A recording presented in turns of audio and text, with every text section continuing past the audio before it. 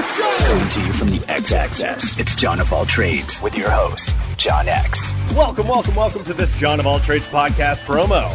Each Wednesday, I bring you a brand new interview with someone fascinating and ask the question we all ask when we meet someone new. Hey, what do you do? It's fun, informative, and it's the 2017 Westward Reader's Choice Award winner for Best Denver Podcast. iTunes, Stitcher, and johnofalltrades.us. Bonjour, film lovers! Did you know that you can subscribe to us on iTunes, Spotify, and Stitcher Radio? We also have a website, realnerdspodcast.com, where you can find cool articles and other ways to listen to the podcast. You can also follow us on social, Facebook at Real Nerds Podcast, and Twitter and Instagram at Real Nerds. You can also call us at 720-6nerds5. We will listen to it, we will play it, and we will probably commentate on it.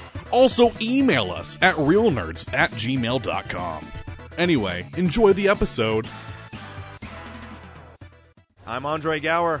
And I'm Ryan Lambert. And you're listening to Real Nerds Podcast.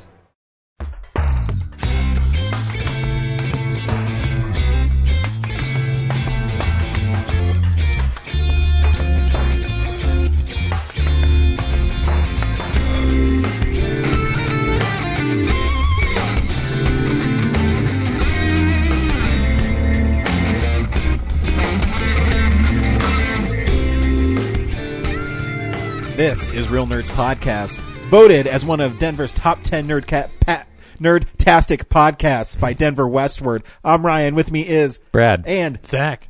Every week on Real Nerds Podcast, we go see a new movie and we podcast our experience of the world. This week we saw 1917. Stay tuned for till later in the show where we tell you if you should see the movie or not. I'm tired. Are you okay? Yeah, I'm good. It's like you skipped a week or something. I know, you had a stroke. Right? I didn't even skip a week. I was here. Well, we didn't do the regular show last week. That is true. Yeah. So we'll tell you if you should see the film or not, play the trailer, then spoil the film from history. And we talk about movies we've been seeing the past week, movie news, and Blu-rays that are coming out. Yeah. That's what we do. We got a lot now. Blu-rays. How was your New Year's, guys? Kind of. I mean, we did a show. You were there. We did a show, but our other show was so long that it was 3 days after New Year's too. So, you ready for 2020? Yeah, I mean, nothing's going to stop it. Can't stop it now. I prefer 48-hour investigates. So, yes. See what I did there? Yeah. Boo. Nobody watches late night mystery shows anymore, do they? Oh no, there's a whole channel devoted to them. But no, but Discovery ID. That's all they play. Yeah, but do they watch them on the network that they were like originated from? I don't know. I don't even watch network TV really much anymore. My parents did it once last year, but then my dad switched back to ESPN. So I watch ESPN all the time. Is that considered a network channel? No, it's cable. Is that still cable? That's cable. But it's pretty mainstream though now, I guess. Yeah. They've won an Oscar. Yeah. I will point out, Brad, there's a great article featuring you on Voyage Denver. Yeah. That I read. That you come across really good in that interview. Do I? I was shocked. Yeah. Someone referred me to Voyage Denver, and they profile local people in the community and like what their businesses are and what they do, and yeah, I just told it like it is. Yeah, no, it's awesome. Good job. Thanks for mentioning it. Yeah, no, it's your company Nebulous Visions is celebrating its 20th year. 20 years of this doing year. Mediocre. No, it's not all mediocre. The stuff I'm in is really great. Of course, yeah. I mean, the other stuff, we'll see. Yeah. But no, it's cool because obviously I've known you for that long, and it's cool seeing your evolution as a filmmaker because you go back to, is it still PC to say Slave Pikachu? Helper, probably not. Pikachu Helper. Yeah. But I mean, it's funny. I mean, he just helps you cook and stuff. It's not like he's really doing stuff. But I remember when you were doing it, I always loved when he cleaned the room and it went Pika Pika, and and as you grow as a filmmaker, it's really rewarding as a friend to see you pull that stuff off. And, my first video, that was my first like college video, and it's after 20 years, it's still the one with the most views and hits. It's cool. It's because Pikachu. Yeah. I mean, yeah, it's just cool seeing you grow. I like that picture that they posted for it. Just looks slick, look professional. Oh, I mean the one that Eileen took of me at AFP. Yeah. I don't do headshots. Yeah. Yeah. Why do you need to? You're who you are. It's just a great photo to lay into that article. Yeah, I like on the background, like project with my head in between the layers, make it look like reject. Nice. So accurate. Yeah. No, it's good. Yeah, I also re-upped for the 48-hour film project. Oh, did you? Signed Nice. up. Nice. I didn't know if you were going to do that this year. I don't still know if I am, but they have a refund policy of 2 weeks ahead of the Oh, okay. thing, so might as well get in while But it's cheaper. I know you, and when it gets close, you'll get the creative thing going. And I was seriously considering producing it, but then I talked to Chad, and there's some things that I don't qualify for to be able to do. So by being awesome, money. yeah, you're better served as being a can't fault creative that. voice. Yeah. We'll see. Agreed. Because even surprisingly that your stuff wasn't in the best of this year, I thought visually is one of the most interesting things you've done. So Thanks. Yeah. you got it. Yeah. Probably the most elaborate visually we've done. How about I write your story this year? This is going to be a bunch of people fucking, and then you're going to have No a one's dude. done an orgy. Well, then you'll have a dude walking around with a bird mask saying Fidelio, and then I think you'll probably win. See, that's an what Eyes Wide separates Shut it sequel? art from porn. what is the plural of Fidelio? Fidelios. that'll be the name of your Fidelia. Delio's pictures. yeah. The It's logo's the just bird a mask that turns like the flaccid universal dick. globe. Just like when I was watching 1917, they had so many of those intros for different movie companies. I always think of The Family Guy, where Pierce's like, "Oh, here it's finally starting. Oh, this is awesome. Oh, what the hell?" It's just like and I think like one of the names is this mysterious guy walking down a hallway productions. Every time I see that now, because there's so many movies now have so many production companies. Because of all the financing they got to acquire. It's nuts. I know it's stupid. Yeah. Can't really just get money from one spot anymore. No, studios aren't willing to do that. No, unless times- you're a franchise. The times they are different. Yep. Yeah. Awesome, Brad. Is there anything happening around town?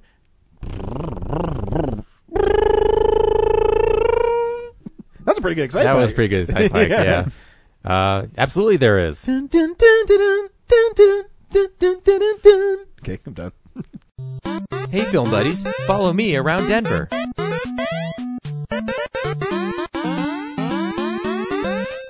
This week, the Midnight the Esquire is The Shining, so probably not going to be at that one, but Yeah. you should. Yeah, I mean, it's one of those movies that I just never got why people love it. Like Clockwork Orange, The Shining. Kubrick movies. For some, it's a crossover from horror into class and whatnot. I think get it. I think it's a fine thriller. You know what's awesome? Here's some trivia for you guys. It opened the same weekend as Friday the 13th, and Friday the 13th crushed it. That makes a lot of sense, actually. Yeah, because Friday the 13th is a better movie. Yeah, I said it. Well, you want to fight about it? Actually, now that I can drive, I think I might go to that midnight. It's only because I didn't get The Shining 4K at Black Friday, and I haven't watched. Money well saved. I haven't watched that Shining movie on a big screen. So You remember at Might as the well end do when it ends and it doesn't make any fucking sense at all? he's always been there. Yeah, he's always been there. Yeah, but why? How is he always there? I just assumed that the spirit of the hotel sucked his soul into the Yeah. picture, And you watch it, so he wasn't always there. and everyone talks about Nicholson's performance. He's really over the top throughout this whole movie. Because he's just being Jack Nicholson. I like the movie. He's I gotta tell you, I'm not crazy about this idea. Fucking Jack Nicholson. Oh, I like him as the Joker. My favorite line in The Shining, though, is like, "Oh, my wife will love it. She's a horror nut, a confirmed horror addict. She'll love this house." Wendy! He's too just much. being Jack Nicholson. I mean, I think the best Shining is the Simpsons parody of The Shining.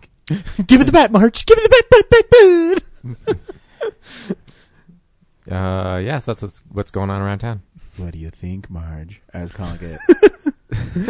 No TV and no beer make Homer something. Go crazy. Don't mind if I do. I've been watching so much Simpsons on Disney Plus. I love when Willie gets hit with the axe. He goes, "Is that the best you can do?" Plop. I'll get your children when you cannot protect them in their dreams. Oh, that's a great. I love Willie could come back at any time in any form. He comes back from behind the bus. Boo! Fucking love Simpsons. Oh no, I left my gun on the seat. I mean, I love the one too, where it's like the killer Krusty doll. Marge, the doll's trying to kill me. The toaster's been laughing at me. Here's your problem. Someone set this doll to evil. So this, oh, buddy. Yeah, they'll do that sometimes. Yeah, you son of a bitch. It just ends with him going to bed with the Barbie in the dream house. Dun, dun, dun, dun, dun. Man, The Simpsons used to be so fucking brilliant. Those 10 seasons, they're pretty well. I actually, I've been watching some of the later ones because I kind of fell off the wagon. Are they okay? But they're not genius like the first. Yeah, two they're seasons. not like genius, but they're still have something to them. You know what I mean? Like there's still charm to them. That's what I remember from the ones that we used to watch weekly were the later ones. So I mean, I haven't watched it within the last 10 years, but Yeah, Disney Plus. Check it out. right on. Aspect ratio fixed. Nope. Okay. Yep. So movies are coming out next week on Blu-ray. DVD releases and Blu-rays. Well, last week the greatest release, which was Holiday with Cary Grant. That is so. true. But we weren't around this week. That movie's that movie's better when I watch it again.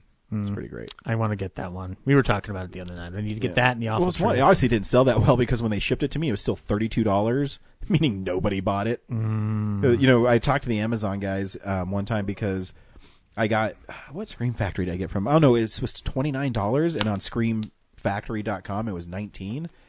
And I sent them this email. I said, "Why would I buy from you guys? I just get it $19 and 2 weeks earlier from Scream Factory."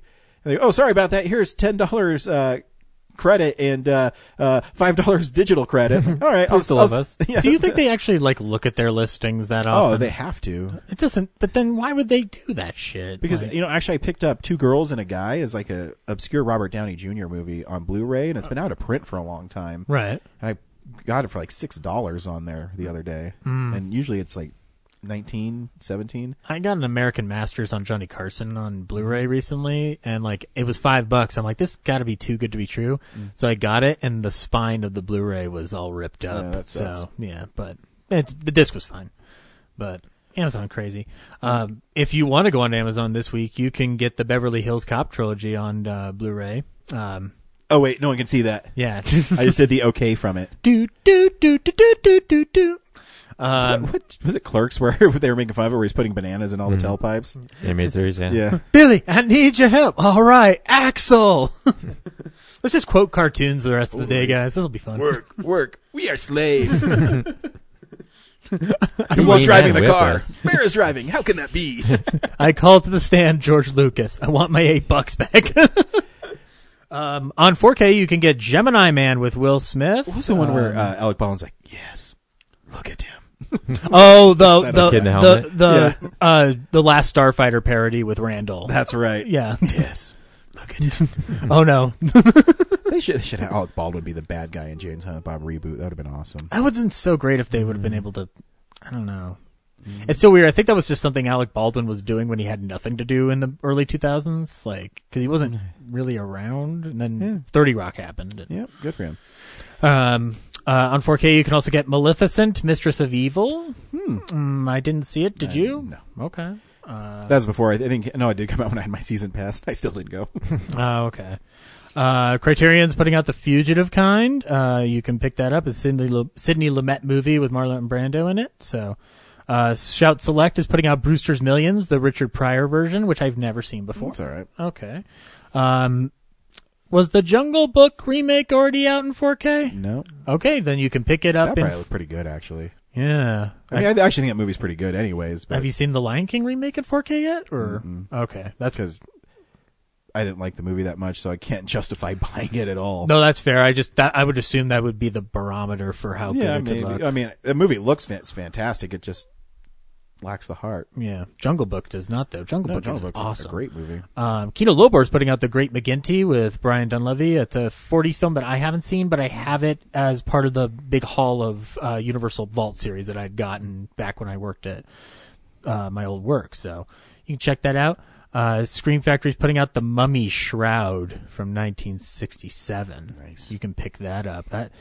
This looks pretty cool. Looks like a mummy, but a tree is growing out of his head. That's cool. And he's like holding some hot chick. Yeah, exactly. That's what I love about Hammer is like they would flaunt like their women on everything. It's crazy. I mean, there wasn't that much nudity in the movies, but it was No. always cleavage. It was classy but edgy. Yeah. It's like a Universal monster movie, Yeah. but with a lot more into it. Also, is it a giant mummy? Because it's kind of grabbing like King Kong. It's weird. Anywho, Kino Lorber's also putting out House by the River, a film from the 50s with Lewis Hayward. You can check that out. And looks like that's about it. There's Krypton, the complete second season, which I heard that show's no longer around. So It's not. So the last season. okay, and then the final season of Veep, which that cover looks pretty awesome. Yeah, actually, I can't believe I forgot I ordered it, but because I love Veep. It's an awesome show. Oh. I like the creator of it because he did the Death to Stalin movie. Yeah, they they always had when I was in training at my job, I was called a fucktard. And I've never heard that before, and they use that on that show. So that's when I was sold on that show. Nice. And then the last thing that I see here is Jexy, which is a film that I know Brad saw. I don't remember if he liked it or not, but It was fine. okay. Well, that's cool. It exists. Yeah. The best part is just how mean the phone is to him. That's my favorite part. Romantic comedy can just go away. Right on. And that's Blu-rays. Nice. Oh, I'm sorry. There's a reissue of A Dog's Purpose. Wait, what? Did you want a reissue? Did you want a newer version of A Dog's Purpose, Ryan? Yes. Okay, then you can get it. Finally. That's Blu-rays. Cool. There is some movie news today. It's real news.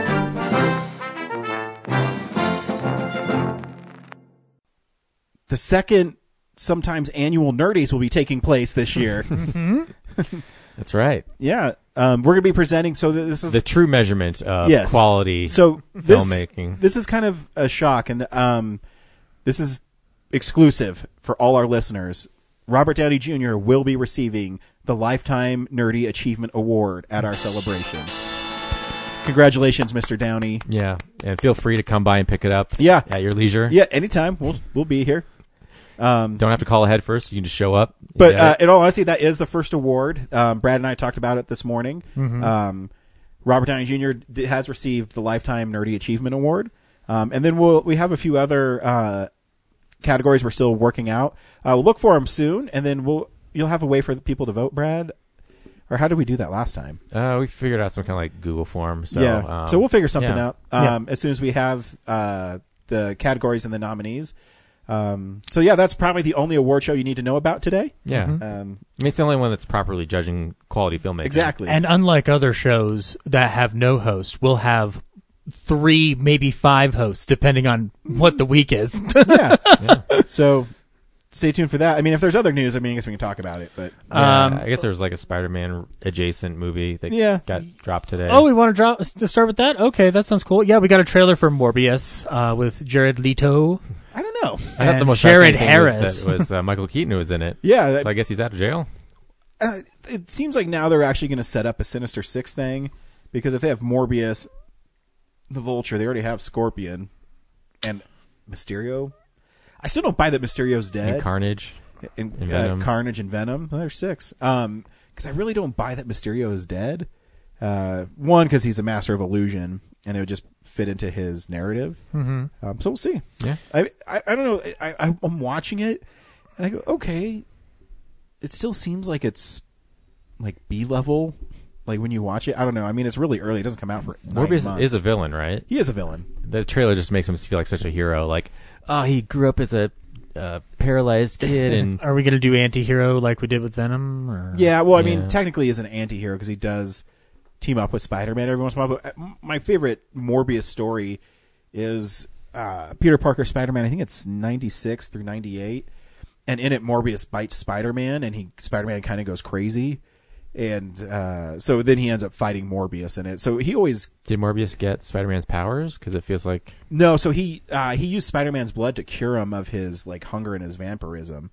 And so he bit Spider-Man, and they ended up fighting. And I mean, it's John Romita Jr. did the art. It's an amazing, like, I don't know, I guess amazing's not the right word. It's a solid story, and I can't really pinpoint a Morbius story and go, that's a great Morbius story. You say it wasn't amazing. Would you say it was spectacular? No. Okay. No, maybe sensational. Sensational? But yeah, I don't know. Like, I like Morbius as a character. I like him more as a villain because he just fits the profile better. I mean, he literally drinks people's blood. Well, the trailer kind of makes it look like he might be. Well, I think he's always going to straddle the line. So he'll split the difference in this movie. I liked that it kind of looked horror adjacent, which was pretty nice. Well, the image of Leto as Morbius when he's actual Morbius is straight from the comics. Yeah. So it's cool that they're embracing that. I mean, I don't know. It doesn't come out for a while, but some of it seems like it's not quite finished yet. But I also said that about Venom, and then when I saw Venom, I go, oh yeah, that's what it is. So we'll see. I mean, obviously I'll watch it. There is a little Spider-Man graffiti in it. Yeah. And obviously the Michael Keaton Vulture thing tied together, and that makes it kind of feel like maybe part of Spider-Man being part of the Marvel universe too. Is somebody's like, okay, well, you got to let us play with all of it, where Spider-Man's part of our bigger universe too. So it's cool. I mean, if Tom Holland shows up, that'll be pretty cool.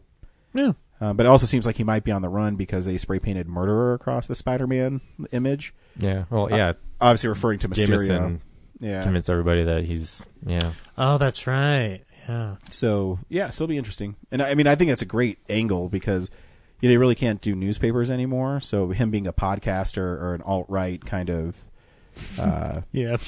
shock jock. What's it? Conspiracy nut. What is the one that they're making fun of? What's Oh, Alex Jones? Yeah, that Alex Jones guy. Yeah. So yeah, I mean, whatever. I mean, I'll see it obviously. We'll see how it plays out. It's still 10 months away. So It was like one of the greatest joys of my life was seeing that cameo at the end of that movie because I was just like, awesome. oh my god, they brought my dreams to life. I mean, Like, it wasn't on your top 10 list, but I mean, it's a great no, moment in the film. no, great movie, but no. I mean, it's not as good as whatever fucking documentary you put at 10, but whatever. What do I know? Oh, I think you'd like that documentary. Probably. It's not as good as Spider-Man, though. Oh, whatever. Yeah, moving on from a comic book character to a comic book fan, Kevin Smith announced that there's going to be a Mallrats sequel called Twilight of the Mallrats. Isn't this like 6 years ago? No, see, I thought that too, but I guess he's written it a different way now. What about Mallbrats? I don't think that's happening anymore. The new title's called Twilight of the Mallrats. God, I hope not. Just put Mallrats 2 on it. I'm totally down with that idea too, but I mean, whatever. He says Clerks 3 is first, so, I've also been led down different paths with his announcements before, so. Yeah, I just hope he cares about it. Yeah. It's a thing that's going on. Moving along though, The Howling is getting a remake from director Andy Muschietti. I'm excited for this one. I'm down. That sounds cool. Yeah. I mean, I could always use more werewolves in my life. I hope he embraces certain parts of Dante's film. It's like well, hopefully he doesn't embrace the novel as garbage. So hopefully No. It's not that I necessarily want it to be like a camp fest, but I want it to be fun.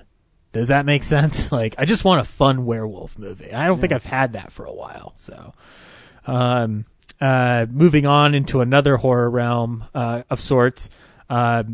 Saddest news to my knowledge is that Scott Derrickson is no longer involved in Doctor Strange 2.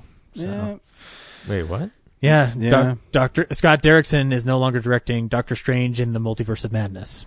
He announced that he left the project due to creative differences with Marvel, or difference of opinion, or whatever the situation. Oh, does he want to do a more rated R version? My guess is that he wanted to inject way more horror into it, Yeah. and that Marvel might have been a little apprehensive. Or maybe they just didn't see eye to eye. That seems yeah. more reasonable. I mean, I'm not going to put the blame at Marvel, because they worked together well before. So yeah, and I mean he's staying on an executive producer, and he mentioned it in his tweet as well. Yeah, it's sad. I mean, I hope they get someone interesting to do that, because that concept sounds awesome. Guillermo del Toro, I think would be amazing. But I mean, I don't think he'll do it.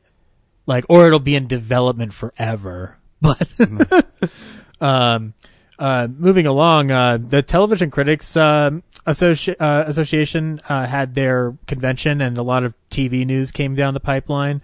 A lot of Star Trek stuff.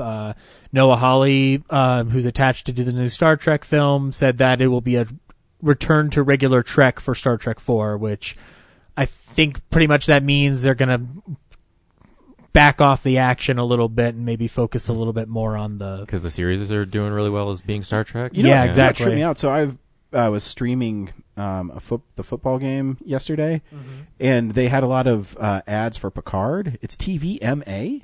Yeah. Oh, probably, yeah. That's awesome. The Discovery show's got like swearing and nudity. And, Does it really? Yeah. Oh, now I got to order that. I mean, I'm. When does Picard come out? I haven't been paying attention. January 23rd. 23rd? On Right on. CBS All Access. You're a bigger Trekkie than But I I am. mean the trailer's awesome that they've Yeah. been showing. It looks like a feature film. yeah. Yeah. Yeah, I couldn't believe some of the special effects they have. I'm like, holy, Looks better than some of the movies. it does. So I've got to get CBS All Access now. It's just not. I really It's wanna get- unavoidable. I really want to get the Discovery Steelbooks, but I'm just like, as soon as I start buying them, like the third season won't have a Steelbook or something. Do you think they're going to last as long as like traditional Trek shows have, like 3 to 7 seasons, something like that? Oh, Or probably not 7 seasons. think you maybe get 5 out of it? Yeah, at most 4. It's still 5. well, there's 3 series I haven't watched all the way through yet, but and Discovery being one of them. So Yeah, it depends on how Picard does. I think if Picard like blows up, they might get overshadowed. Because they've also got that animated Star Trek series coming out too, Lower Decks. yeah, funny that you mention Discovery though, because they're working on a spin-off starring Pike and Spock. So, which I haven't seen again, that season yet, but people really loved it. So. okay, so yeah, again, I have not been up to date on Star Trek. I'm interested in Picard because it's taking place in the future. And Picard's like And- an awesome character. Well, yes, that too. I'm not even a Trekkie, but I fucking love Jean-Luc Picard. Well, yeah, I mean, you've seen you've seen all of the Next Gen films. And Yeah, so, we've seen all the films. Well, yeah, but with Next Gen, like First Contact's fucking amazing.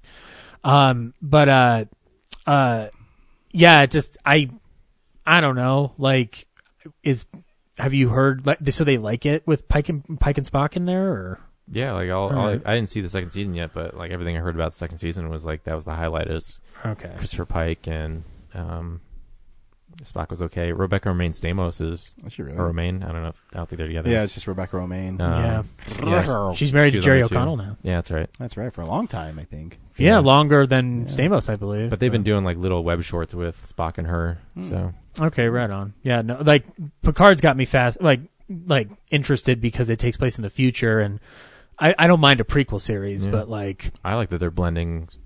Not just next gen people. It's Voyager and yeah, like Hopefully some 7 and DS9 9 people. there. Yeah, Yeah. 7 and 9 being there sounds cool. All right, moving on. Ryan, we're getting that Chucky series straight to order at Sci-Fi. Nice. So, and that one's being headed directly by Don Mancini. So I mean, I think the one that came out last year wasn't bad. it's not bad. just different. I like Don Mancini's sense of I humor. mean, if you're going to make it a new Child's Play, at least make it different. They did. So. Yeah, no, absolutely. And then also, the Lambs haven't stopped screaming because Silence of the Lambs sequel series in the works at CBS. Here's my frustration with this. We had a good Hannibal show at NBC. We couldn't keep that around, but we could do this. Yeah. Now, that being said, I like the idea of a Clarice Starling Yeah, it'd be awesome. show. So it's And you can make it, episodic. You can just have her solve a new crime every week. exactly. That's going to be awesome. And I kind of hope Jodie Foster is creatively involved somehow. She doesn't have to be in it, obviously, but Hey guys, I'm Clarice again. moving on.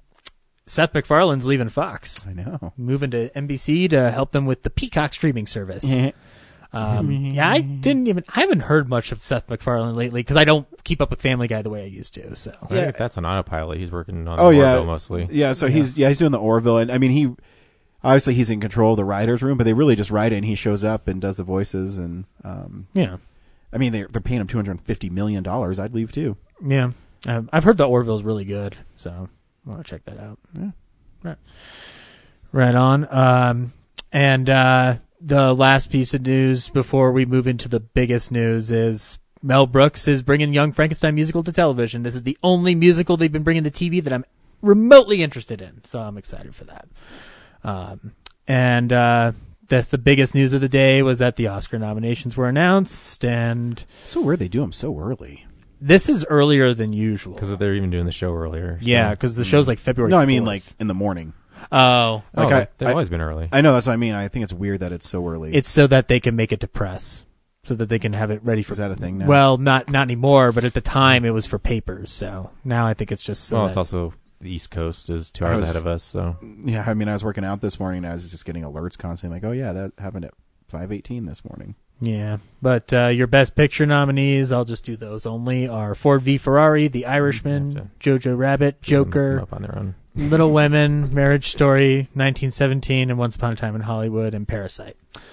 So yeah, Avengers Endgame wasn't nominated, so I don't care. yep. Yeah, Well, that's this is already invalidated. Yep. yeah, amongst a list of other complaints I have, but I will keep those to myself. I mean, there's some cool things. Scarlett Johansson nominated twice is fun.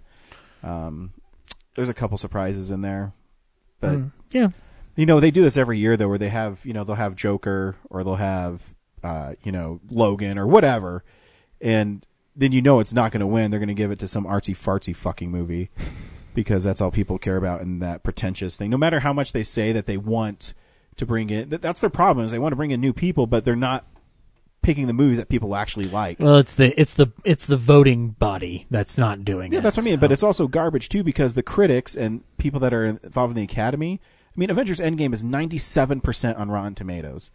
The audience score is 96%. So that's still the two same people. So when it comes up, like, oh, this isn't the best movie, even though I really think it's an awesome movie. And then you got something like, and I mean, I like Once Upon a Time in Hollywood, but what is that, like 68%?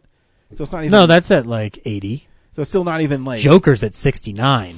So it's interesting that Avengers Endgame doesn't That's get what I in, mean. but Like, Joker does. You have so. these same people that still turn their nose on whether it's horror, whether it's comic book movies. Oh yeah, because Us wasn't nominated for Best Actress. That's my problem with it. But I mean, whatever. And also, people aren't always voting based on merit. Sometimes No. it's like, hey, this will get our film a little extra recognition and it's a extra $1 million in revenue. Yeah, exactly. When you read, there's great articles. They'll start publishing them pretty soon on Hollywood Reporter, where it's the completely honest like Oscar ballots. And people always say, well, I didn't see any animated movies this year, so I'm just going to vote for Toy Story because I know that's supposed to be good. Yeah, and these And are you people go- who are in the And those are voting. people that are in charge. You go, yeah, what? yeah. It's even more disconcerting because you vote based on your block. So Yeah. that's other Exactly. animated movie makers Exactly. saying, like, Yeah. I didn't see this other one. I only saw mine. So And there are certain nominations in the directing category that I'm just like, oh, so people weren't Yeah, watching Martin things. Scorsese. No, that makes perfect sense because he made a great movie. Yeah. I mean, I would have wanted Anthony. Great how many miniseries. Oscars is enough? Never enough. Never enough. Never, never, never. He doesn't have the excuse that he's never won anymore. So That is true. He doesn't have that excuse. We didn't anymore. mention like the new Birds of Prey trailer. Every time I see that, trailer, Oh, that's I'm right. like- That did come out. Every time I see a trailer, I'm like, this looks pretty fun. yeah, I can't It wait. looks stunning. Like It looks. I mean, the cinematography reminds me of Batman and And Robin, Robin. but Exactly what I was but, thinking. but in a like a fun way. Yeah. and it works for this. Yeah, Well, there's no stupid ice puns. exactly. Yeah. I liked that little joke about Bruce Wayne being the hyena.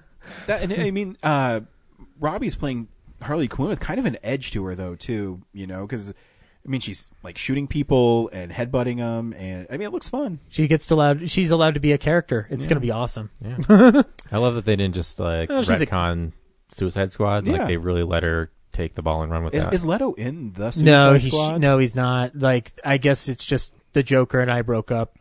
Okay, I'm doing this now. No, I mean, I'm not talking about Birds of Prey. I'm talking about the Suicide Squad, the I don't one think so. James Gunn. Oh. I can't remember. No, I don't think so. I think he's a living Let's get vampire Joaquin now. Phoenix. Burn. But yeah, and then the last piece of news I have, Buck Henry died, and that's sad. He was the screenwriter for The Graduate and helped create Get Smart. If you haven't seen the pilot for Get Smart, he directly wrote it with Mel Brooks, and it's hilarious to this day. Get Smart's a great TV show. Yep, Using your shoe as a phone, that's hilarious. it is pretty fucking hilarious. Stop being a jerk. Not that part. I mean, it's so ridiculous. I love Get Smart. I'm not trying to shit on it, but it still is kind of corny fun. Oh yeah, it's definitely What's the thing that comes down called? It's like the cone of The Cone of Silence. Yeah, Cone of silence. Yeah, Okay, yeah. it's totally stupid, but it's still awesome. Yeah, it works in tandem, and actually, like he didn't have anything directly to do with it, but I still like that Steve Carell Get Smart movie that they did. But it's like a show that they created out of the necessity to keep up with the market that James Bond was creating with his success, and It's a fun show. It's amazing. And also The Graduate's a masterpiece. And if you've never seen What's Up, Doc, or the Heaven Can Wait remake, y'all should check those out. Those are great. But Buck Henry will be missed. He was also on SNL in the early years, and he was hilarious in those too. And he was Liz Lemon's dad, Dick Lemon. That's news. Cool. We watch movies throughout the week in a segment I call What We've Been Watching. So, this is the stuff we've been watching. Brad, what'd you watch this week? Oh boy, I watched so much stuff, guys. Buckle up, boneheads. Yeah. You're going for a ride. I'm gonna just try to get the old stuff out of the way. Some rewatches. First up is I rewatched Charlotte's Web, and I'm just gonna talk about it by reading the review that I wrote on Letterboxd for it. 3 stars. The Sherman Brothers music does a lot to distract you from the fact that this is a story about an overly dependent pig who uses the gift of his prolonged life to siphon the life from an even shorter one by whining her into constructing a successful marketing campaign so much that it kills her. He repays her sacrifice by burying her children in his shit all winter. It's also a commentary on how lazy people are about reading, and shows how they only focus on the headlines. If they did any investigating, they would have been far more impressed that a spider knew how to comprehend English and Latin, adjectives, and hyperbole. Cute movie. So, yeah. No, Spoilers, spider dies. no social commentary about the rat, Templeton.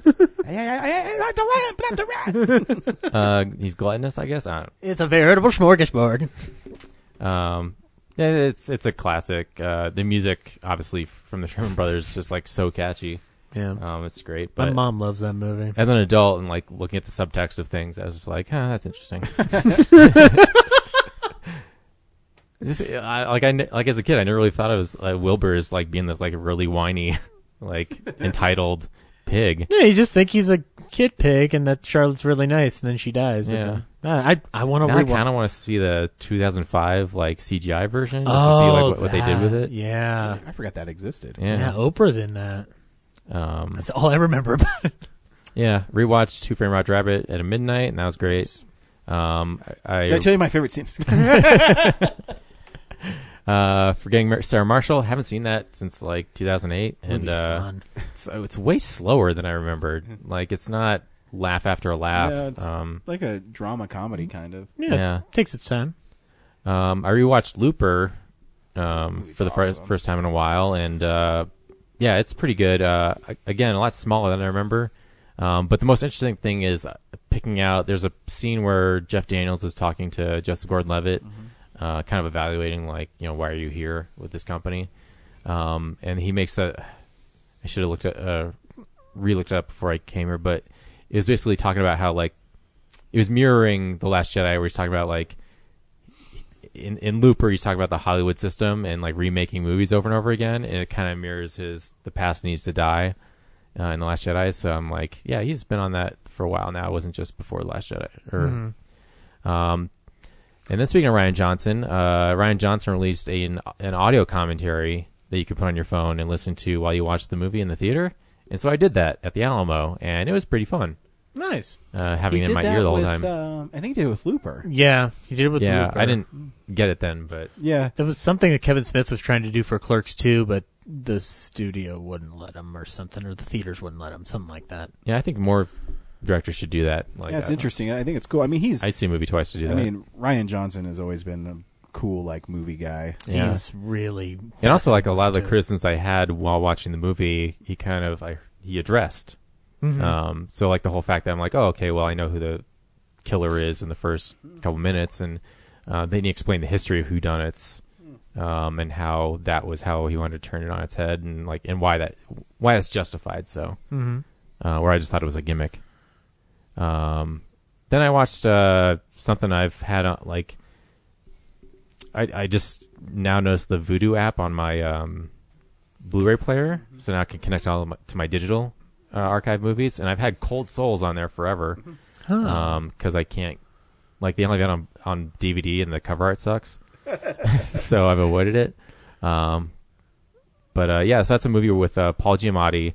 He plays actor Paul Giamatti in the movie, and he's currently doing the play Uncle Vanya, and he can't quite connect with the character.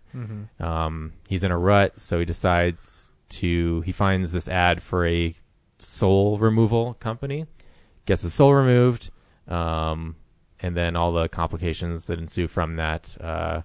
Simultaneously, there's a Russian version of this where they import Russian souls. So he takes, for the character in Uncle Vanya, he wants to have like a more tortured he existence. wants agonized. Yeah. And so initially he doesn't take any soul, and then he just kind of acts like a sociopath all the time. Like people will be in pain, and he'll just like ask really insensitive questions of them. And then his wife starts to notice that like you're being an asshole, and then he's like, okay, this must be it. So he tries to go get his soul back. He gets the Russian one, and it's like too painful, like and beautiful, her experience. So when he goes to swap it out again, he finds out that his soul has been stolen by the Russians, and so he has to go to Russia and get it back. Fucking commies. And so he basically learns to appreciate what he has. Nice. It's a movie I've heard a lot about, but I haven't seen. So yeah, let's check it out. Yeah, I wish I had it on Blu-ray because I'd probably watch it more. Catch Me If You Can. I rewatched that, and it's a good movie. Probably the thing I appreciate most about the movie is the fact that by the end he's not like a criminal in jail. I mean, he is, but like those two, were two characters at odds with each other. Eventually came together to be a team in the end, which I thought was a great resolution to that. Because he's not malicious. He's just he's a kid who can't like deal with his parents' divorce, and it's a lot heavier than you think it would be. Yeah, and the fact that he did all that like so early, like in age, like it's mind blowing. It's a Spielberg movie that, when you think about it, might be one of the more mature, like one of the most mature of his movies. Like that's not strictly a historical drama. Yeah, it's interesting how they sell it too as this like fun globe-trotting heist movie, and it's kind of just this kid who's lost and he steals people's money. Tom Hanks is great in that movie too. Oh god! And once you find out you're good at something, it's hard to like let that go. Yeah. Yeah, and then what was it? Oh shit, I forgot. Anyway, then I rewatched What Lies Beneath, which was a lot more supernatural than I remember. I think that movie would be better if there wasn't actually an element of supernatural. I think maybe because I do like the darkness Harrison Ford. I think Harrison Ford's really great in it. Yeah, but that's my point. Is like I think the movie would be better because they do a really great thing of making you think. Like it would be better if it really was him making her think that it was supernatural. So he was manipulating her, like constantly. So the outcome's the same. It's just, like the fact that there's like her ghost corpse coming back at the end and like kills him, and it reminds me a lot of Friday the 13th Part 7. Yeah, remember when her dad comes out and kills Jason? You're like, what? Yeah. But yeah, the idea that he's orchestrating all these things to make her think she's crazy. Yeah. I think it would have been better. I'm getting that in The Invisible Man this year. Yeah. That's going to be a trailer for that. I'm like, this movie looks pretty great. It's going to be fucked. And I love it. I rewatched Pee-wee's Big Adventure because it was a Midnight at the Esquire last week. And I might have noticed this before, but I didn't at the time. But a lot of that movie is Jay and Silent Bob Strike Back. Not necessarily beat for beat, but I mean, the whole finale is... Paul Rubens is so great in that movie. Yeah. Yeah. But like it's studio hopping in the finale through all the different productions, and then like he saves all the animals at the pet store at the end, which kind of feels like them letting all the test animals out of the lab. I'm sure I've told this story on this, but I love Rubens' delivery is he leaves the T-Rex with Simone. Andy! And he goes, Andy! So, when he goes to the biker bar, anybody tell you it's private hangout for Satan's helpers? Nobody hit me to that dude. Excuse me. And when he walks out, he knocks them all over. Oh, fuck. The part where I'm sure you let him go. The part where he still Tim Burton's best movie. He's with the escaped convict, also like the Diamond Thieves. the I forget his name, but where he dresses up as a woman, and then like when how- they escape, the convict like looks over at him and is like, I'm kind of in her. It's so wrong, and you don't get those jokes until you get older, you know. And Yeah, it's, and the cop's like, I'm gonna need to step out of the car, please. I just want to get a good look at you. Like, ugh. I pity the fool who don't eat my cereal. It lends credibility to what Ryan says about like these small jokes that just nobody kind of like hits on. I love the joke when he's first on the road and he's talking to the guy. He's like, I'm on the run. Like, why? Well, you know those mattresses on tags on mattresses you're not supposed to cut off. Yeah, well, I cut one off. Cut one of them off. And when he's like doing the Alamo tour and his face of like just complete boredom, like as he has to wait for the tour to end. Oh, it's so heartbreaking when he finds out there's no basement in the Alamo You know, and everyone's laughing at I've been him. noticing that stuff like on The Office too, where I just pick random episodes to watch. And the one where the fun run, and Angela's explaining to Dwight what he has to do for sprinkles, and he slowly starts like looking away from her, realizing he has to kill the cat. It makes it more funny when you know what the end game for it is. It's just watch his reaction when she's explaining how many shots Sprinkles needs and what he needs to do. It's so funny. Yeah, and then I watched Willy Wonka and the Chocolate Factory, which I haven't seen in forever. I was kind of waiting for a minute at the Esquire, but I've missed it too many times. But I was blown away. Like, they don't get to the Chocolate Factory till like 45 minutes into the movie. Oh yeah. I can't remember how long the movie is, but it's like an hour. It's like an hour and a half. Yeah, Yeah, something like that. But yeah, I thought most of the movie was the factory, but he takes That's care of just those the kids real fast. Yeah, that's just the most memorable part. Yeah. Well, as a kid, I never really thought of like, Willy Wonka's like this fun. Like as an adult, you're just like, this guy has had it in for these kids. Like they've been personally selected to be tortured. It's like Roald Dahl hates children. It's like a Saw movie with Gene Wilder. Yeah. So.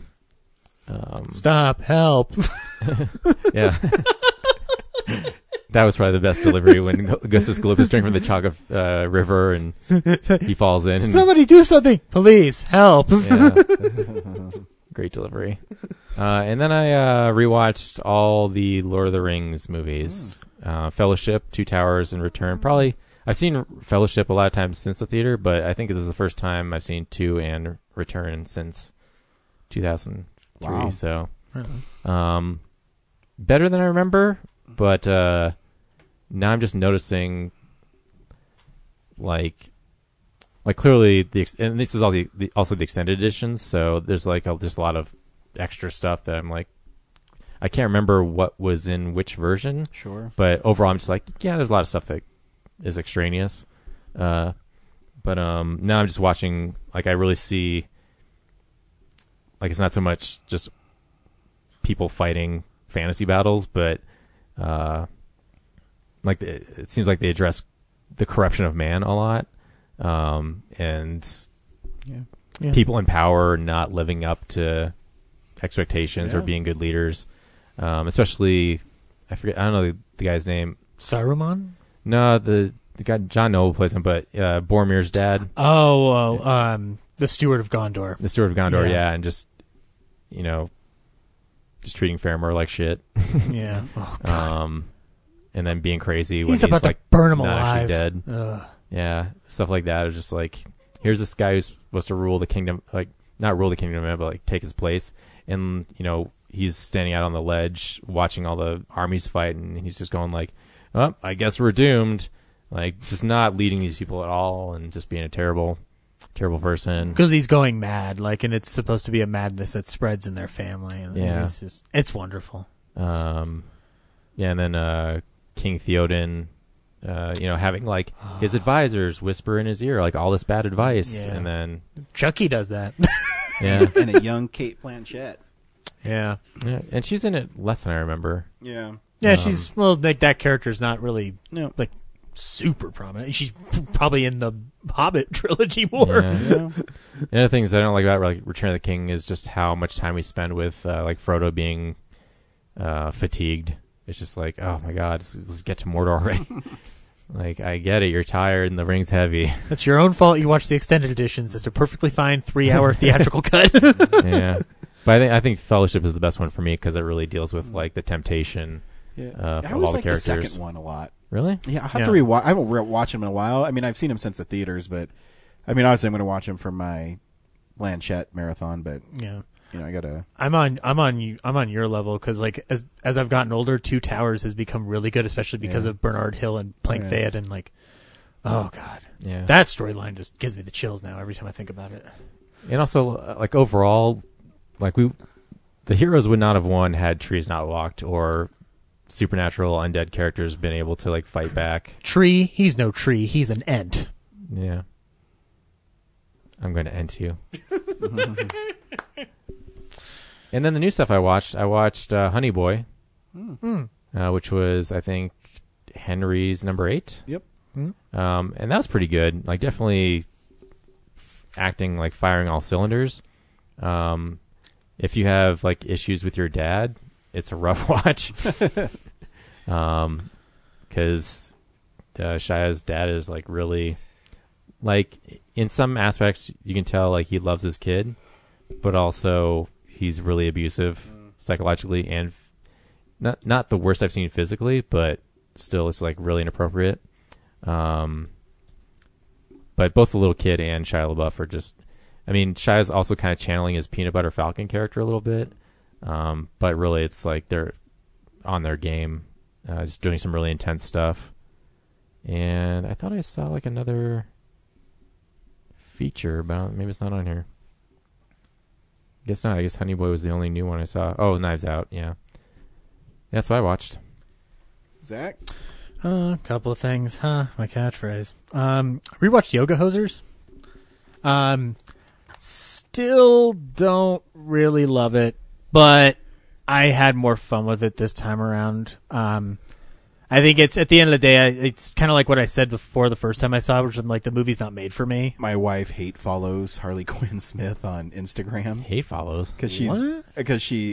My wife says she's an annoying vegan, so it drives her crazy. Okay. Yeah, I don't know. I mean, did Harley Quinn Smith like mail her a bunch of stuff? Like, why? Like, there's plenty of vegans. Yeah, I mean, I don't know. I'm not on Instagram, so I don't know. That's weird. Why? No, to hate follow. I don't get that concept at all. Like, Well, because you're not a chick, dude. okay, that's okay. I didn't realize that was part of the deal. I just like, why pick on a 19-year-old? Like, there's plenty of vegans out there. I don't know why it's just. I think it's more to do with because she's a vegan and who her dad is. So she only has what she has because of who her dad is. I mean, if her dad wasn't Kevin Smith, do you think she'd be an actress? I don't know. You never No. know. You never Probably know. not. You guys don't have to be such pussies. No. I mean, why not just hate Kevin Smith directly? No, because he's funny. I don't know. His daughter is not. Yeah, Kevin and Harley are fine. Yoga Hosers, though, like I said, not made for me. But I will say I appreciated the prosthetics a lot more this time around, just because like I got into the spirit of how wacky it was this time around. It's an all right So like, movie. yeah, I mean, like I think I it's will. horrible. I will say, like doing practical prosthetics like that for anything, like especially on that low a budget, I got to admire it a little bit. And Like, it's just, I always go back to the argument that I miss pre-super heavy weed Kevin Smith because his ideas, again, Tusk, I think is actually a pretty cool movie, but it kind of loses itself towards the end. I haven't rewatched it in a while. Where you just focus on the horror of, Justin Long talking to Howie, the whole time is great. And even, the Walrus thing is fine, but then at the end is just, I mean, come on, dude. And then the Yoga Hosers thing with the Bratnies or whatever it fucking called. Bratzies, yeah. Here's the thing. Like I will say, like, and I agree with you because there is a clear division in his phase, and I've grown out of love with Tusk, but I still admire it for certain things. But like, I will say with rewatching, there's no way he could make Chasing Amy now. No, I don't think so. But I mean, well, we'll see. Clerks 3 might be amazing, but like with Yoga Hosers, like even though those brat like army is weird, like it's just like the fact that prosthetics being pulled off without looking too dumb, I mean, it's like, fine. I'm just saying, like, there's an obvious deviation in his work. Oh yeah, there's a split difference between who he was pre a certain Like, point. I like that he has a chill personality of like not worrying about what people think of him as much as he used to. But I also think like it's detrimental to his craft. I think so too. Because if he doesn't worry about what people think, then he has no critical eye towards what he's doing. Yeah. I agree, Brad. That was well said. That's fair. Yeah. But anyway, yeah, like I said, movie's not made for me, but right. I'm still hopeful it'll find its own audience. There's always I'll always like and support Kevin Smith because when I was in high school, watching Clerks, Chasing Amy, and Dogma was my jam. Yeah. We were just quoting the Clerks cartoon earlier. I still love Kevin Smith. Yeah, no, I'll still listen to him all the time. I think he's funny.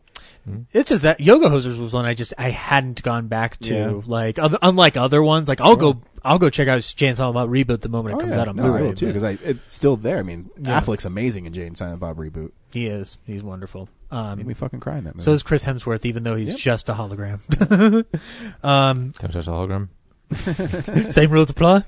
I watched the documentary QT8, which is the documentary about Quentin Tarantino that was on Fathom. They put it out on VOD, and it's from the gal Tara Wood who did 21, the Richard Linklater documentary.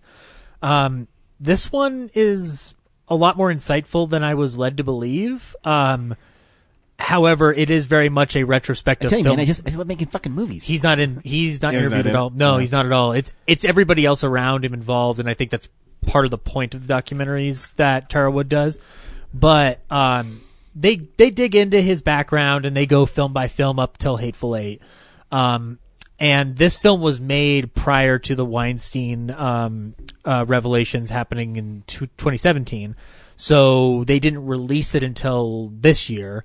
So there's not only footage or additional information about Harvey Weinstein near the end, along with the Uma Thurman crash reveal from Kill Bill, but there's also a preview for Once Upon a Time in Hollywood at the end of it.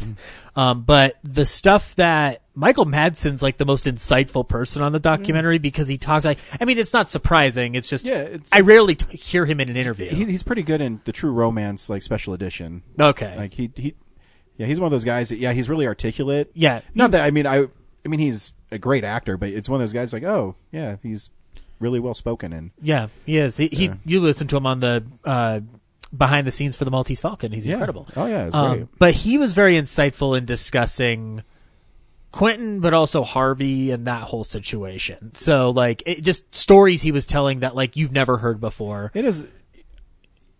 It's so shocking, the Harvey Weinstein thing, because you watch old Miramax movies and this is fun.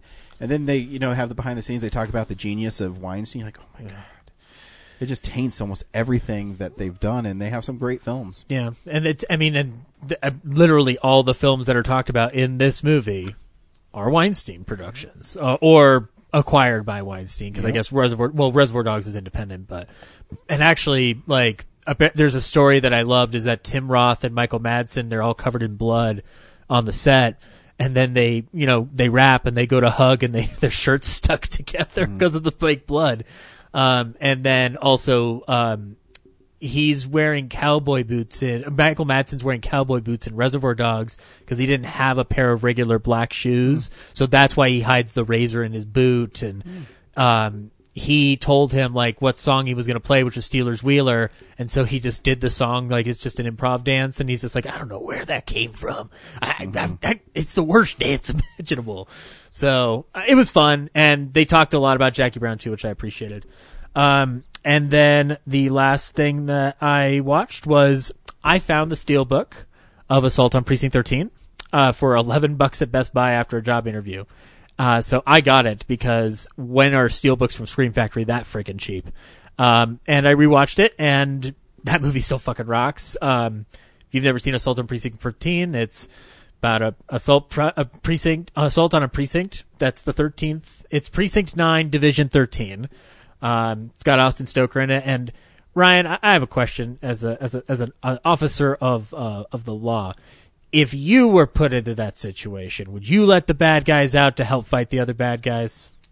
Yeah, and I'd arm them with tons of guns, and we'd shoot a bunch of people. And then would you blow a can of flammable fluid? And then I'd have them throw a gun to me, and I'd cock the shotgun and go, I guess this is an assault against Precinct 13. I wish that was the line in the movie. That would be so great. That is a great shot, though, when Austin Stoker throws it to Napoleon Wilson. Like, he throws the shotgun, Napoleon cocks it real quick, and bam! Like, it's just great editing. And there is something to be said about Carpenter's early work, that there is something to him having no budget. Dude, he made a Howard Hawks movie out of literally the surroundings of Los Angeles. Yeah. Like, it's pretty incredible. And then you get Ghosts of Mars, you go, oh, this is what he does with $50 million.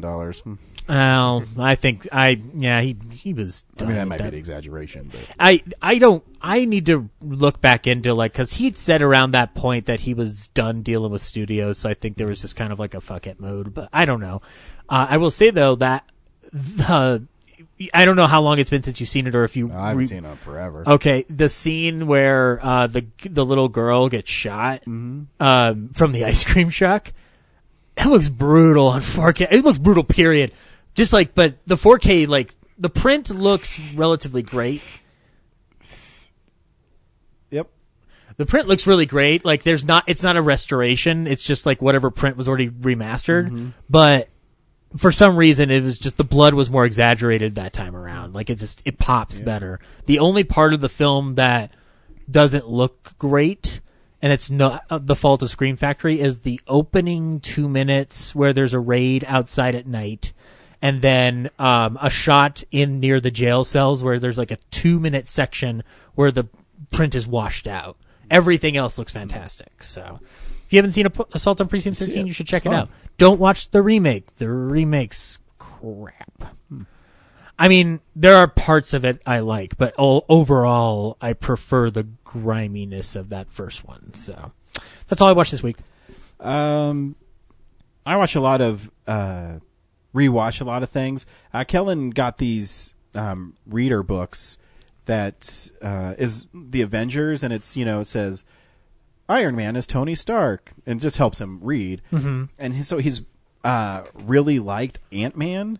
So we watched Ant-Man, and he's never seen it, and he fucking loved Ant-Man. He loved that he could talk to ants, and he thought it was funny. Yeah, I mean, it's a fun movie, and it's just kind of cool seeing him become that way, because I've been taking him to more and more movies this year, and so I took him to the 4DX Star Wars, and there is something about like seeing your little boy cheer and have lots of fun. I mean, the 4DX experience actually, I think, helped him experience the film, because it's hard for a little boy to sit there for 2.5 hours, but and not enjoy lightsaber battles and spaceships. Yeah, no, he does. But I mean, like when you because of the 4DX, totally immerses you into the experience. So right away, unless you sit in the back right corner. Yeah, no, because we were in the third row, right in the middle, and it was pretty great. I mean, I didn't know it moved with the camera too. That was my biggest problem, is that like every camera move, like the seats moved, and I'm like, it should only move for like the actual action on screen. But it starts off, it's a Regal, so it has the roller coaster. And so right away, Kellen got really excited because it did the roller coaster and it would blow popcorn in you. And but he cheered when Rey and Kylo were fighting on the Death Star, and she stabs him, and he put his arms up. I go, that's my boy. What I thought was really cool too in the 4DX is when people got stabbed, it like poked you in the back. I'm like, this is really? Oh, that's crazy. I did not expect it to be that. Did the air jets like next to your ears for the lightsabers get old? No. You know, the ones that I thought were kind of obnoxious were when things crash and it was the things on your like legs. I was like, like the little whippy things. Yeah, I know. Yeah, I didn't get that for that time, but I've had it before. Yeah, I mean, for Avengers. Yeah, but it's pretty impressive, and it's for the opening crawl, it would like tilt your seat so you could read it in the 3D. It was crazy. But yeah, Kellen freaking loved it.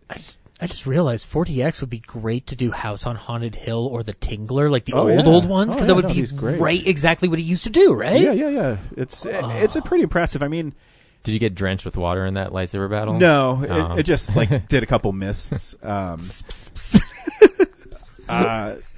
mean, it's expensive though. So for Kellen and I to go, it was like $40, and then it was really cold, so I really couldn't like search for parking. So the parking was $20. And then he wanted right next to the pavilions.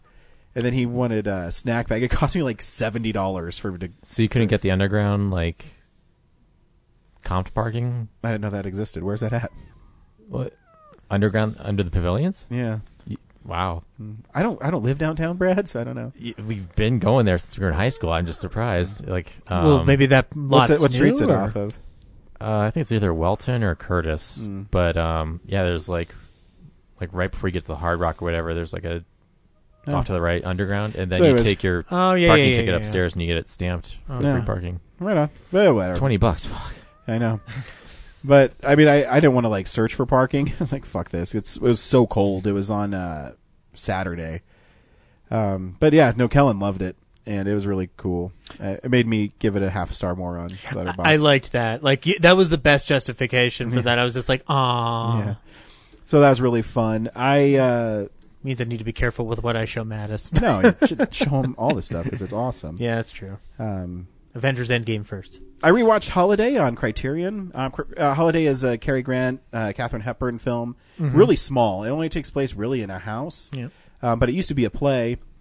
And the Criterion restoration was really great because I had it on DVD. And the DVD is not horrible, but when, you know, what I love about Criterion is when they restore stuff in 4K, they still keep the grain for the old movies, but they got rid of almost all the hiss and pop. Yeah, from it's mostly surface, soundtrack. like Yeah. true surface damage. Yeah, And it's a really funny movie, and it's another movie where Cary Grant starts becoming Cary Grant, and you can see his evolution as an actor, and it's really fun.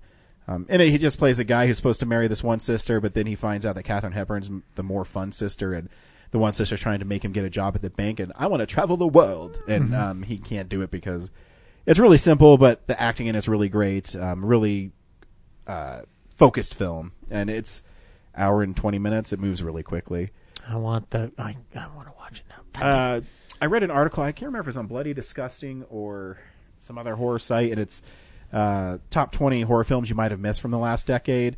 And when they highlighted was You're like, well, I'll show them. yeah, I haven't missed any of them. yeah. And one's called Lovely Molly, which is directed by Eduardo Sanchez, who did Blair Witch Project, the co-directed with Dan Myrick. You can listen to his interview on realnerdspodcast.com. And it's about it's a possession movie, and it's about a young lady who moves into her family's home after her dad dies, and she just got married. And while she's there, supernatural things might be happening, or she might be relapsing through drug abuse. So it's a pretty effective horror film, and it's pretty violent. The one thing that I knocked it a little bit is he kind of relied on, even though it's not a found footage film, every once in a while you do like found footage stuff that kind of distracted from the film. But the lead actress, Gretchen Lodge, she's amazing in it. It's her first movie. And I mean, she's going through like these changes, and there's parts where she might be sexually assaulted by a spirit, but she might not be. And she keeps on saying that she's seeing stuff that's not really there. And her descent into madness is really, really cool. Is it on Netflix? No, I had to get the Blu-ray. The Blu-ray is like $5. Oh, okay. I'll let you borrow if you want to borrow it, because they also tried, if you watch the behind-the-scenes featurettes, they try to make it like the Blair Witch, where this really happened. So it's really kind of interesting, but also they pepper it with really horrible acting. I haven't watched Blair Witch in a while. It's a garbage movie. I think I saw it once. Here's the thing: is after we interviewed Dan Myrick twice at Mile High Horror, Yeah. I respected it more as him as a filmmaker than I do the actual film, if that makes sense. No, that makes sense. I get Because that. how he made it and how he talks about it, he's still passionate about it, and how they made this really cheap movie and it made $200 and something million is a really cool story. No, yeah, absolutely. And it definitely touched a nerve with people. I just think it's just not good. It's a film that I forget so much that sometimes I'm like, did I watch it? But like, and then I remember that, like, yeah, I had the DVD. So Yeah. like, So I mean, I'll probably revisit it eventually. I just don't right now. But I'm you sure should check out Lovely Molly. I mean, if you want to see a first time actress really go for it in a horror film and put herself out there, and I mean, when you're in scenes for extended periods of time, like totally naked, but at the same time acting and being like emotionally distraught, I think that shows a lot of courage as an actress. okay, I want to check this out. So yeah, I mean, you should check it out. It's different, and it's violent. Okay. And so I also watched. So gonna watch Kate Blanchett movies, and I can't decide on a name for the binge. I was thinking Kate the Great, but I can't think of anything else right now. So if you have any ideas, please send them to me. The first one I watch is Kate called is enough. No. I like that one. I will not do because I don't like reality TV except for American Pickers, so I won't do that. Oh no, 8 is Enough is a sitcom. From the 70s, I think. Yeah. But there's also what's the freaking That's John and Kate plus 8. Kate plus 8. Kate plus 8. Okay. Yeah, barf. Yeah. So anyways, I watched Notes on a Scandal. I don't know if any of you have seen this. Here I am. I like that movie. Oh, you seen it? Yeah. That part has a little meh. It's so over the top. But the movie is pretty interesting. Judi Dench is amazing in it. Yeah. So is Kate Blanchett. I think they're both nominated for Oscars for it, actually. Yeah. In it, Kate Blanchett plays this new art teacher who's obviously like cute, and while she's Irate Kate. There we go. There we go. I love it. See, just need someone creative. Not that you're not, Zach, but just not at naming stuff. Okay. When you have a wife and a kid, don't name the kid. My wife. So in it, she plays a teacher who goes to the school and no one likes her, and Judi Dench is kind of the mean teacher there as well. Yeah. And they befriend each other. And then one night, Judi Dench finds her giving head to a 15-year-old student. Yeah. And it's a story about her having an affair with a 15-year-old student because she's married to Bill Nighy and they don't love each other. Mm-hmm. And it's way different than I thought it was going to be. And she's great in it. And if you want to be depressed, kind of watch it because it's not really a happy movie at all. Oh, no. But I remember, like, it's one of those films. I can't remember the year it came out, but there's 2007, I think. Yeah, but there's like posters all over the place for it. And I wasn't old enough to get it on my own to see it right away. So then I caught it on DVD, and it was not the film that it looked like from the way they advertised it or trailers. So. And I mean, the title comes from Judi Dench keeps notes of everything that Kate Blanchett's character does, and she tries to blackmail her because she's in love with her, and when it doesn't go her way, it reveals it. It's an all over the place movie, but I do like what it's doing. Oh no, it's a really good movie, and Dench is phenomenal in it. Yeah. So if you want to be kind of depressed and get creeped out by stuff that is, I don't know. If I had a teacher that looked like Kate Blanchett and she wanted to do me, I wouldn't tell anybody. I mean, it'd just be me. I don't know. Sorry, I was just thinking if I did have a kid, I would be dumb enough to be like, I don't know, we'll name it Kid. Why not? That'd be sweet, actually. Hey, Kid, get over here. Yeah, that's your name, Kid Eastman.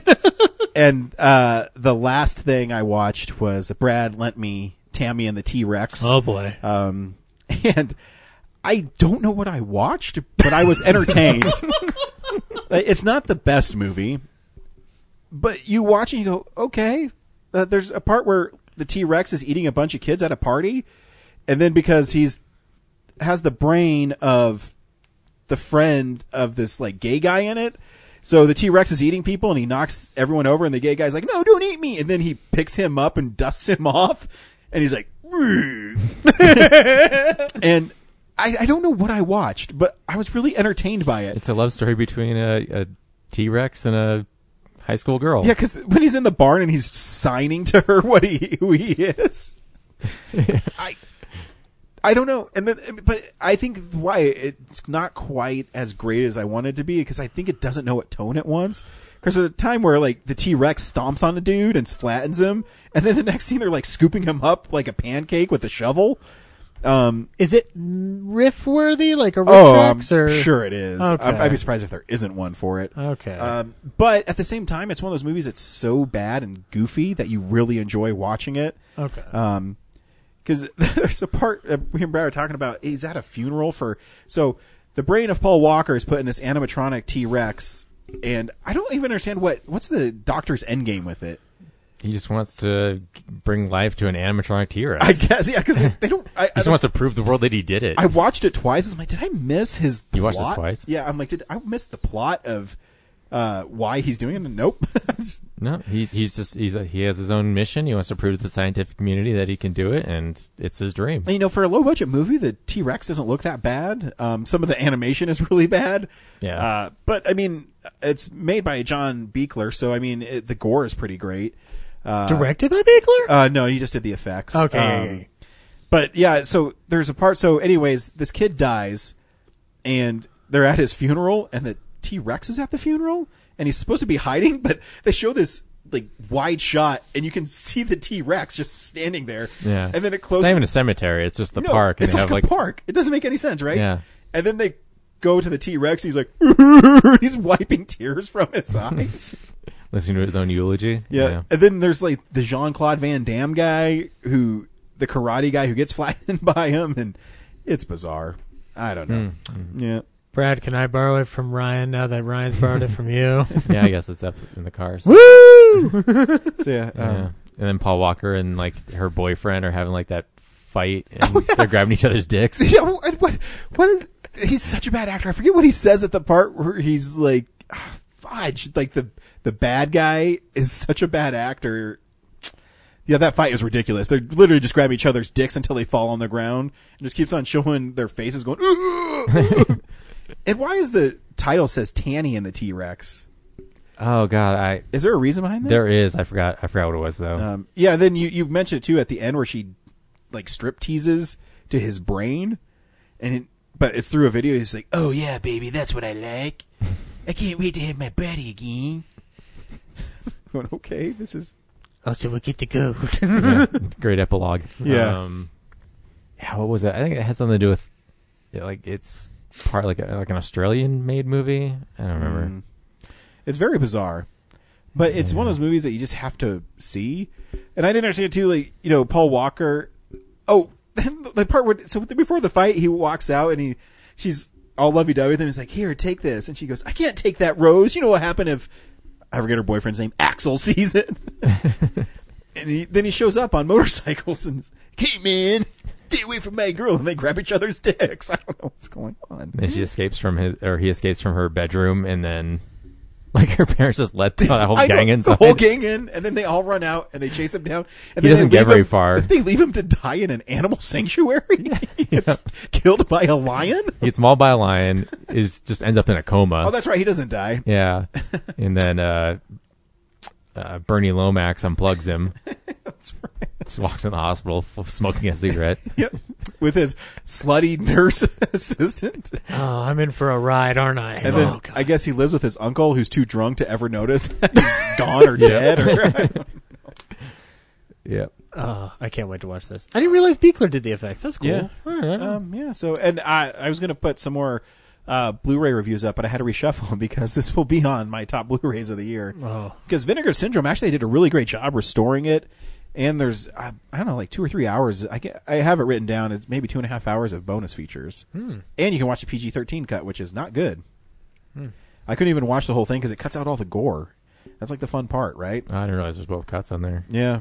But yeah, That's that's what part where in the finale, Bernie like walks into the barn and the T-Rex just like right. cuts him. Dude, His guts fall out. So he walks in the barn and he's like, "Where are you?" It's a fucking T-Rex, dude. Yeah.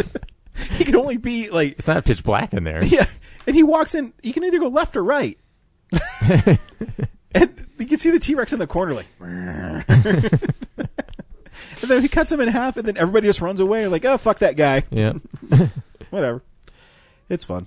Sweet. Yeah, I can't even describe. You have to see it. It's, I'm excited. I cannot wait. I mean, to. he calls her too on the telephone. The T-Rex does.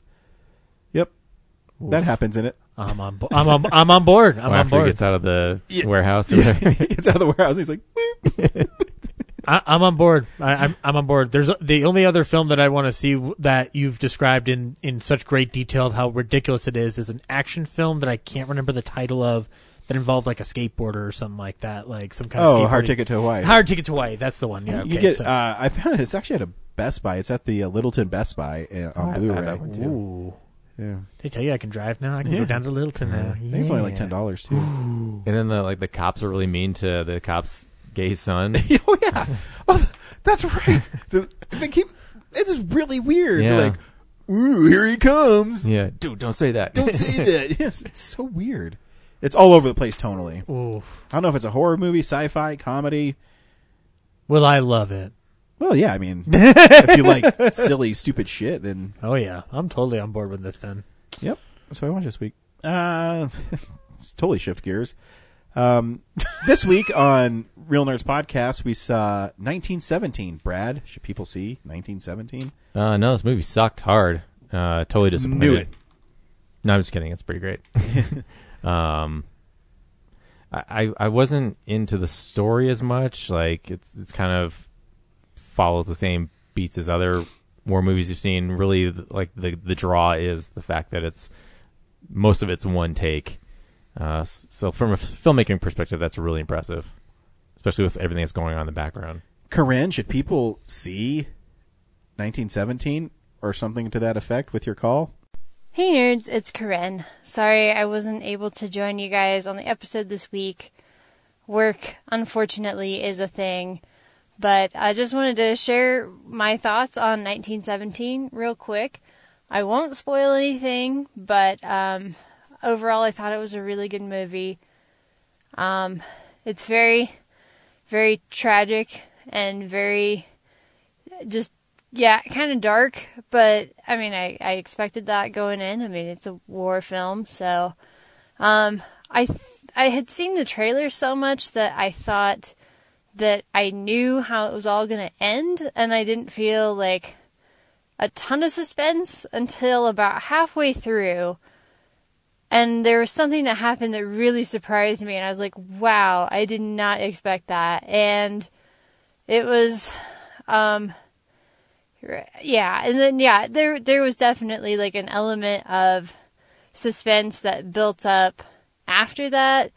Don't want to spoil it, but just the idea of, are they going to do the thing? And anyway, it's a really, really well-made film. I thought the one shot or like the long take thing would annoy me, and it kind of did in some places. It just felt like there was just a lot of walking that happened.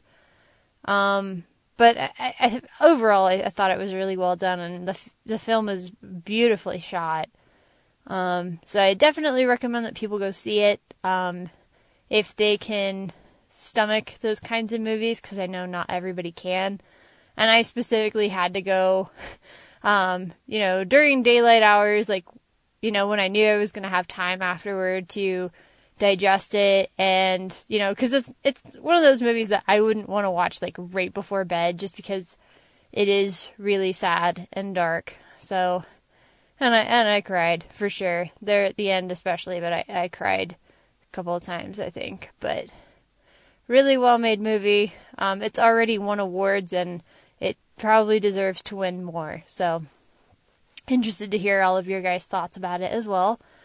Want to give a quick little plug. I am planning to start catching the classics again next week. I will see how my schedule shakes out, but just an FYI. And also, everybody go check out the website, realnerdspodcast.com. I just posted the first part of my Rise of Skywalker review, so there's probably going to be a couple more parts to it. We'll just see how long it goes. And also, by the time this episode gets posted, I will probably also have a statistical recap of Filmsplosion. It's going to be kind of interesting. I basically went in and scored all the movies that we reviewed or that we put on our lists. And then I kind of looked at overall combined score, average score, so that kind of thing. Go check it out on the website, realnerdspodcast.com, and talk to you guys again soon. Bye. Thanks, Corinne. Zach?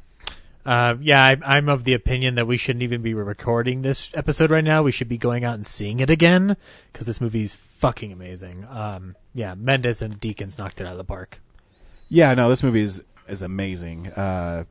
It's 2 hours, and it moves really quick, and it has this constant drive to it, and I think the single take shot helps with that, where you're stuck with these guys, and it's constantly moving, and I think that is a testament to the editors, the director, and the cinematographer, because, the whole time you're watching, man, how did the continuities do so well, and did they shoot it in order to keep that going? Questions like that, you think about after the film. Here's a trailer for 1917. Blake, pick a man, bring your kit. I hoped today might be a good day. Hope is a dangerous thing. You have a brother in the 2nd Battalion. Yes, sir. They're walking into a trap. Your orders are to deliver a message, calling off tomorrow morning's attack. If you fail, it will be a massacre. Let's talk about this for a minute. Why? We've got orders to cross here. That is the German front line. If we're not clever about this, no one will get to your brother. I will.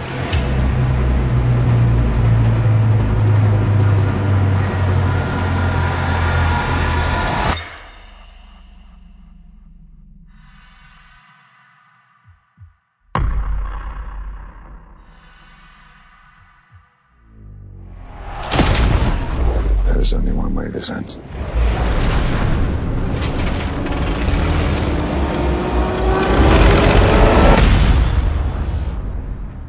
Last man standing. I'm going back to see my father. We need to keep moving! Come on! I'm going there, no more to run. We can't possibly make it that way, man! You bloody insane!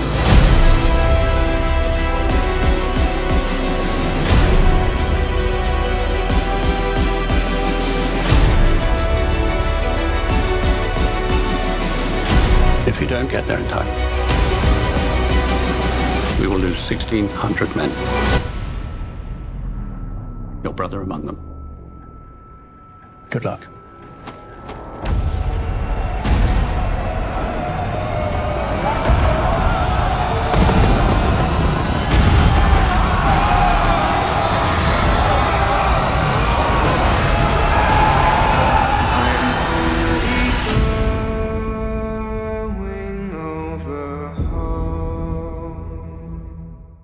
The story's simple. It's about these two guys that are tasked with the mission to go find this other battalion that's about to make a grave mistake, attacking the German front, where the Germans have set them up, basically set up a trap where they're like, oh no, we're not here anymore, and we're weak, but they've really set up a huge fortification. Yeah. And there's a little bit of personal stakes because the brother of one of the people on the mission is in that battalion. Yeah. Yeah. And it's, what's really cool too is there's 3 really great actors and their parts are really small in it. But their parts are important, whether it's Colin Firth, Mark Strong, and Benedict Cumberbatch. They all play generals in this, or high-ranking officers, and they pop up. But you're really stuck with, corporals, Lance Corporal, and him and his, I guess they're friends, and they have to go on this journey, just them. And I thought it was interesting. The first movie, one of the first movies I remember seeing where the bunker life was really hardcore. I mean, I've seen War Horse and a couple other World War I movies, but it's not really touched upon. Dunkirk. Yeah. It's kind of weird when Sherlock Holmes and Moriarty can put their differences aside to fight the Germans in World War I. Because everybody's going to fight the Germans. Exactly. Andrew Scott is the guy who sends him out over sends them both out over the trench and on their journey, and his little adage is like, "You're gonna fucking die." Yeah, and he's just like christening them with fucking liquor. Yeah. He's like, make sure you throw this back because I don't want the fucking Germans to get the flare. Yeah, like, we need our supplies, dude. Yeah. Like we're like low on shit. And I mean, it just gets you in there right away. When they're crossing the no man's land and there's all those dead horses and dead bodies and did he cuts his hand and then puts it in the chest cavity of that corpse? It's like, oh, that's infected. Yeah, it's and it goes along, and I mean, I think one of the most impressive shots are at the farm, and the dog fight is so cool, and you're tracking that plane. That's when you realize this movie is really special. Yeah. They pulled off stuff that. And then they kill a character that I didn't think was going to. Yeah, especially in a way too, at all. Where he's stabbed, and you're like, oh, he'll just have to suck it up, and then they shot in a way where you just see blood keep on pouring out of him. Yeah. It got him. And it lingers on it so fucking long. Oh yeah, that'd be a horrible way to die. Yeah, the scene before that though, when they're in the mine, or not in the mine, in the bunker, the bunker, the fortified bunker, and the rat going through, which like props to whoever was the animal control person on that film, because that CGI rat. Oh, the CGI rat. Yeah. Oh, okay. Right on, neat.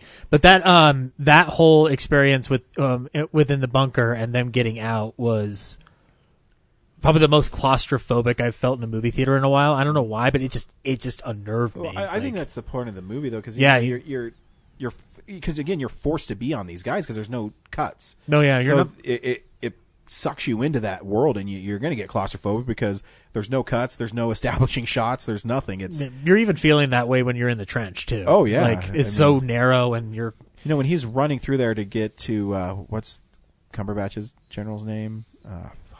Oh, I think he's a captain too. Yeah, I think there's also a great line that Mark Strong has. He says, "Make sure there's witnesses around." Yeah, because men love General Mackenzie, because people love the fight. Yeah. And I mean that scene where after he leaves Mark Strong is really intense too, where he's crossing the bridge and that dude's shooting a gun at him. The sniper from the top, yeah. Or you think the whole place is empty? Yeah. And then the scene because it's basically the two long shots that are split by him being knocked out in that tower after that situation. When it cuts into that second half and that stuff in the night, like this is Deakins at his most beautiful with that open lighting. Yeah, just that open source lighting. It's just fucking beautiful, and it's just the lights and the shadows are just fucking brilliant in that particular shot. And it's unnerving when he goes under under one of the rubbles, and that woman is there. She's with the baby, and she's like, "This is my baby. What's her name? I don't know. Who's the mother? Are you the mother?" And he goes, "No." Like she's just saving this baby. Oh my god! Like it was just Probably most impressive technically for me after that is. So they're still in that scene, and he goes into the next space and then kills those two guys. Oh, yeah. And then runs out, and then so the camera's still following him running, and then the camera still has to follow him jumping off the bridge into the water, and then so there's like a cameraman that has to go in and not go under the water. Yeah. But also and then follow the camera while it's floating on the water, and they're also like changing his skin tone because he's freezing as he's in the water. Yeah, I'm just like, that is so much to track. Which in one shot. That skin tone change also happens when his cohort gets stabbed at the farm, and granted that's CGI, but still. But I didn't even notice it at first. His friend's dying. It's a slow bleed out. That's horrible. Yeah, he goes white like not right away, but like when you notice it's there, like I'm just like, oh man, like that was a great makeup change. Like it's shitty. It's you save this German guy and he just. But it's a great film. But from his point of view, the English guys were bad. It's a good film about the immediacy of that war, and it's a war that like we barely talk about because it's it's a convoluted war in a lot of respects. Oh, yeah. Also, if they hadn't done anything for like another 5-6 minutes, they would have had backup. Yeah, so that's tragic. But it's one of those things too because I love too where he finally gets to Cumberbatch Mackenzie and he like says call it off, and he says no, I'm not going to call it off. And then he says, you have orders. And he says, okay, call it off. He says, yeah, you never know. Now get the fuck out of here. There's no lingering. It's like, okay, you did what you had to do. Get the fuck out of here. No one wants to hear from you. There's no, your friend's dead. He tracks down his brother, and then the last shot is when you see him having a family. And I think that's when you're supposed to relax. Yeah. But it's interesting because you expect them to be like, oh, you did such a great job making it to us. No, it's just, get the fuck out of here. Yeah. Who are you? No, it's interesting. Cumberbatch's character expresses the most about like how confusing and like crazy that war was. Mm-hmm. Like every account you read is like they were dealing with a different type of warfare. They were dealing with different types of weaponry, like the use of mustard gas and chemicals. So like it's a war that they don't understand. So like if he has the chance to attack, he feels he's justified in doing it, and then someone's telling him to call it off. He's frustrated. Like it's actually a great scene for Cumberbatch, which is essentially kind of a cameo if you want to technically look at it that way. You know, he has that one kid has a line, he's like, I don't like it here, before his friend dies. Just it's such a well-made movie. And it deserves all the accolades because they don't, I mean, when's the last time you saw a movie like this? Silent House? I don't know. Well, Birdman's but Birdman's pretty impressive too. It is. I feel like this film in particular, like, I would love to. I can't wait for it to be on Blu-ray so I can watch it with the sound off. Not to do it like the whole way through, but just to watch how it kind of works on that Hitchcock level. Because when I was watching the film at the halfway point, I was like, I think that this is what Hitchcock was going for with something like Rope, with that sort of seamlessness, and this seems like the fulfillment of that promise. So like it was fascinating. But I will say though, at my theater at AMC, I was in the auditorium right next to IMAX, and there's moments in this movie where it goes quiet for an effective reason. And during those quiet moments, I either heard old people getting up to go to the bathroom and clanking their feet down hard on the steps, or I heard the sound of John Williams' music from the side. So I'm like, this is all wrong. I'm going to Dolby next time. And see that movie. See 1917. 1917. It's awesome. Yeah. Next week, people want us to see Bad Boys, but I want to see Doolittle, so I don't really. I'm down for whatever, I guess. I assumed it was Doolittle. Yeah, no question. Yeah, because it's RDJ. Yeah, I know. That's what I'm saying. I'm not a fan of the Bad Boys movies. I know some people are, but I'm not. Did you remember when we were at Star Wars and that trailer came on, and I turned to you and I was just like, I'd say what we want about this movie, but at least Joe Pantoliano's getting work. They got new Matrix movies coming out. Yeah, totally. Oh no, he can't. Well, he can't be in that new Matrix movie. He died in the first one. He could be a different Matrix guy. No, I don't think they're gonna put. Do you see how he looks in the Bad Boys for Life trailer? I don't think he's gonna be hopping around the Matrix. Actually, so Mortal Kombat's been updating constantly, and there was this. I was playing as Cassie Cage, and her dad's Johnny Cage, and they have intros for every character. And he said, I forget what his opening is, and then she says, "Are you telling me I can dodge bullets?" And he says, "Soon, kid, you won't have to." I'm like, "Oh fuck, a Matrix reference!" Damn, that's awesome. Yep. So Doolittle next week. Awesome. Well, until next week. Yep. Bye. Bye. Read Pat's article on Voyage Denver.